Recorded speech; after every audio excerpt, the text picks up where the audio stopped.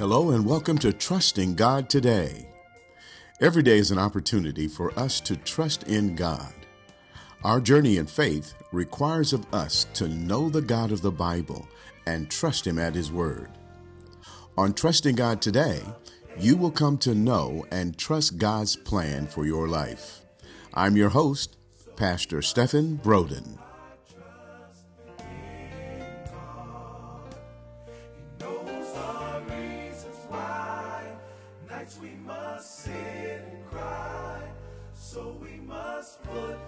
Our ability to trust God is directly connected with our knowledge of Him. You cannot trust who you do not know. What was lost in the garden between God and Adam was faith. Adam stopped believing God at His word. God said to Adam, "The moment you eat from this tree, you will surely die." Adam stopped believing that. He believed in a counter idea that was offered by Satan, and he fell into spiritual death, the inability to fellowship and relate with God. God has been about the business of reestablishing a faith relationship between His greatest creation, mankind, and Himself. How do we enter into this faith relationship with Him? And faith is just simply mean trusting God, to trust God. Faith, to believe. Trust, to place our confidence in Him. We enter into that relationship with Him based upon faith when He deposits faith within us. He deposits faith in us when we receive the truth of His word. Faith comes by hearing, and hearing by the words of Christ. It comes to us. He deposits faith within us, giving us the ability to trust Him at His word. The words bring faith to us, the words of God. And so trusting God means we get to know Him based upon what He has said about Himself. 66 books, 40 different authors, all communicating who God is, what His plans are, what He's doing in the earth today, why He's doing it in the earth today, and how we can relate to Him based upon what He has done. Faith comes by hearing, and hearing by the words of Christ. Words really matter. Words matter in this relationship with God because ultimately we see ourselves as God sees us. Ultimately, we do what God tells us to do. How we ought to conduct ourselves relative to our families, how husbands ought to relate to their wives, wives to their husbands, and parents to their children, how to manage our funds, our money, how to engage the world in which we live. God defines all of that in the Bible, His revelation to us, to reestablish in us a faith relationship with Him. Out of that, we are better able to connect with Him and connect with the world in which we live, to understand this world in which we live. Words do matter. Words can be a positive or a negative force in our lives. When used negatively, they can stifle our potential, run interference with our intellectual growth and development, can inhibit our perspective of ourselves and our possibilities. For example, if a mother repeatedly tells her child that you're going to be nothing and you will never amount to anything in life, or if a teacher tells one of her students, you'll never get anything that I teach you because you're just not smart enough, you can't learn, you're stupid.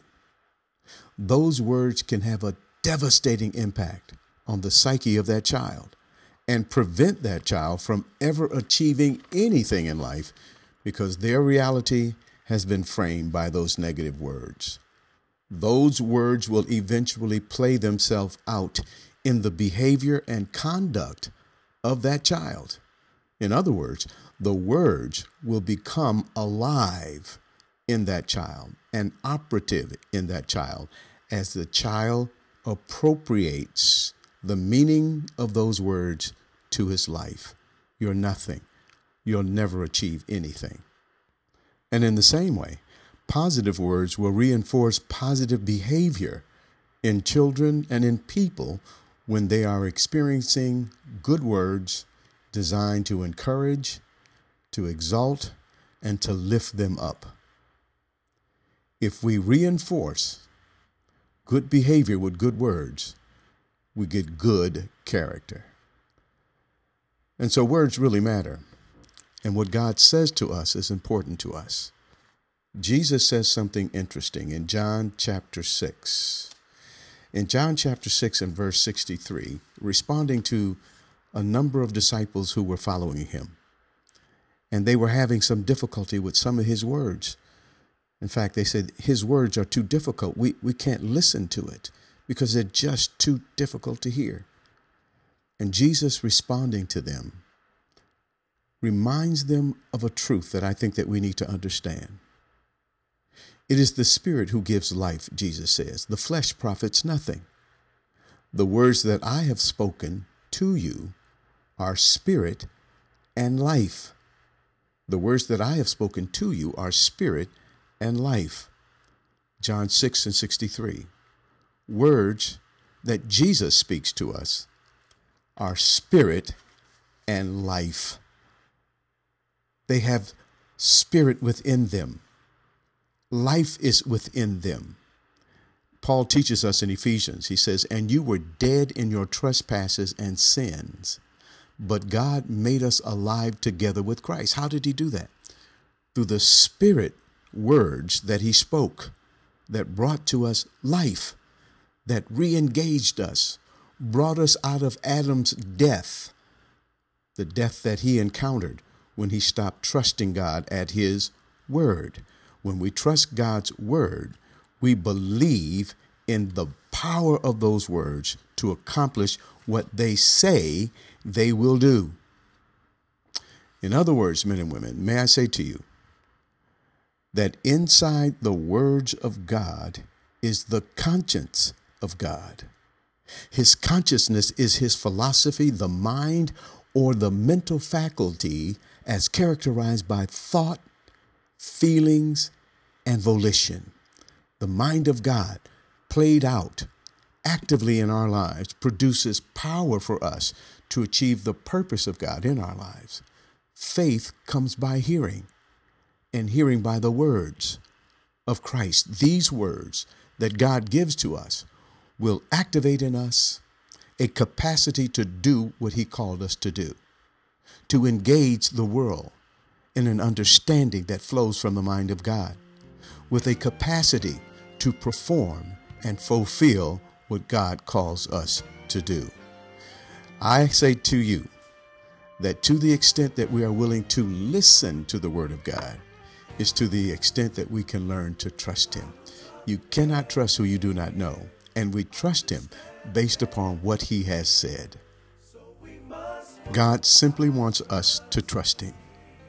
And when we listen to him through the study of his word and appropriating those truths in our lives, we become a capable Christian, living out the purpose of God before men and attracting them to a relationship with the author of life, God himself. Trusting God will result when we listen to him. Trusting God today and every day will produce positive results for our lives, for our families, and for our children. I do want to hear from you. If you have a question or comment, please email me at trustinggodtoday@gmail.com. That's trustinggod, TWODAY, @gmail.com. Trustinggod, TWODAY, @gmail.com.